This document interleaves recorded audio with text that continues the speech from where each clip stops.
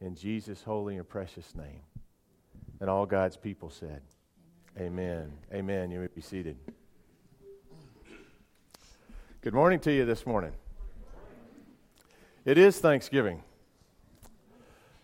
It's a great time of year, and I can't imagine a better mindset as you come to this table on a Sunday morning than that of Thanksgiving. But I'm aware sometimes, if you're anything like me, that sometimes that's not my mindset. I come to this table and I start into my mode of confession and self-examination, and I realize there's some ways that I wish I'd done a little better this week. Things I should have done I didn't get around to, things I did that I wish I could take back.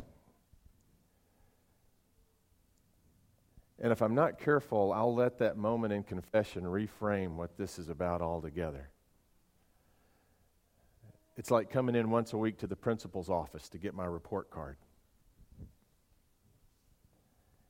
instead of coming to a table that's called the Great Thanksgiving.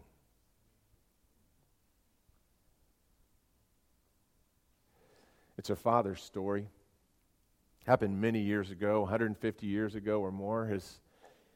His wife passed away as she gave birth to the second of his two sons. The delivery was troubled, so much so that as she hemorrhaged, there was damage to the child. And on one side, he was mostly paralyzed, and his eyesight was so affected that he was nearly blind.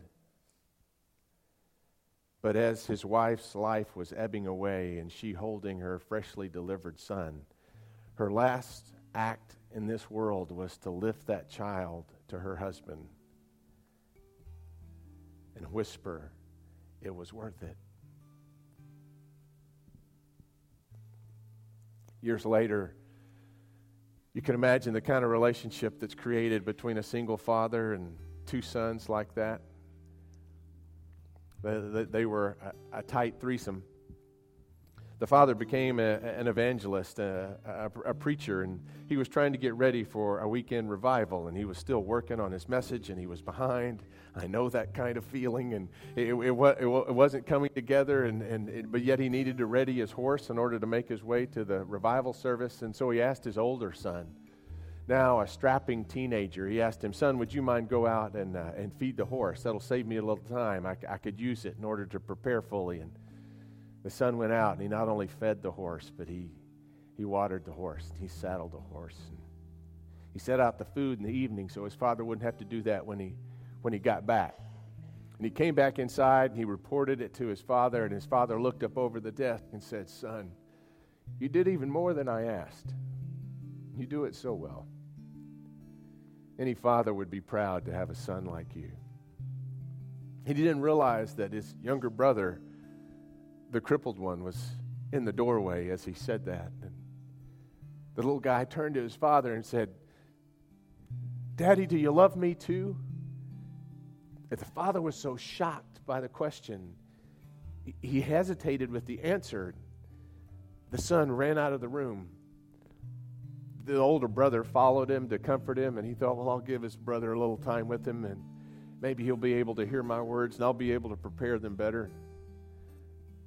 But soon the younger boy was coming back. He could tell because he could hear the step drag, step drag, step drag down the hallway to his office. He stepped in the doorway. He held up a sock, trying to help his dad get ready, and a shoe. He didn't know it was not his dress shoe. It was his work shoe, still muddy from the yard. And he held up his little pitiful offering and said, "Daddy, don't you love me just a little?"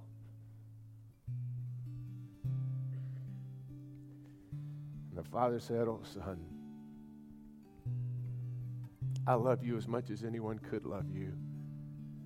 I don't love you for what you do for me. I love you because the one I could not love more died to give me a gift, and that gift was you. You're a treasure. You're mine. You always will be. This morning you come to a table that offers you grace by one who says, all you could do for me wouldn't make me love you anymore.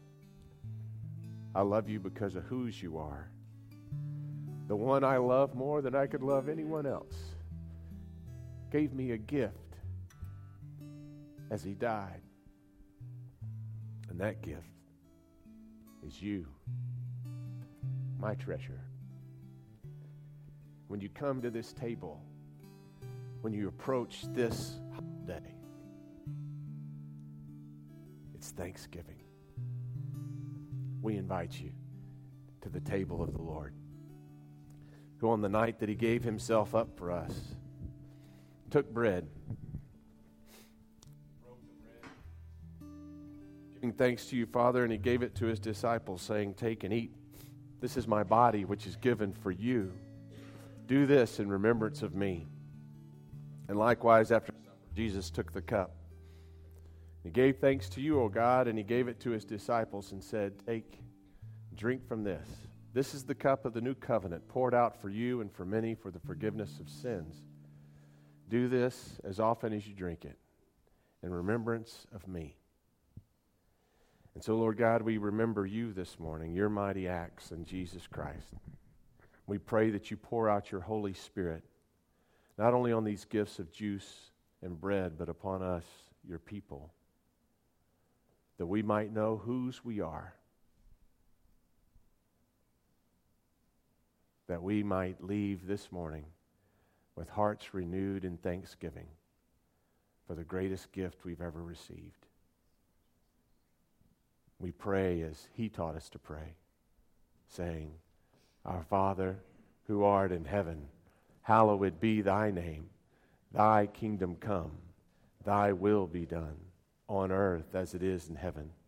Give us this day our daily bread, and forgive us our trespasses, as we forgive those who trespass against us.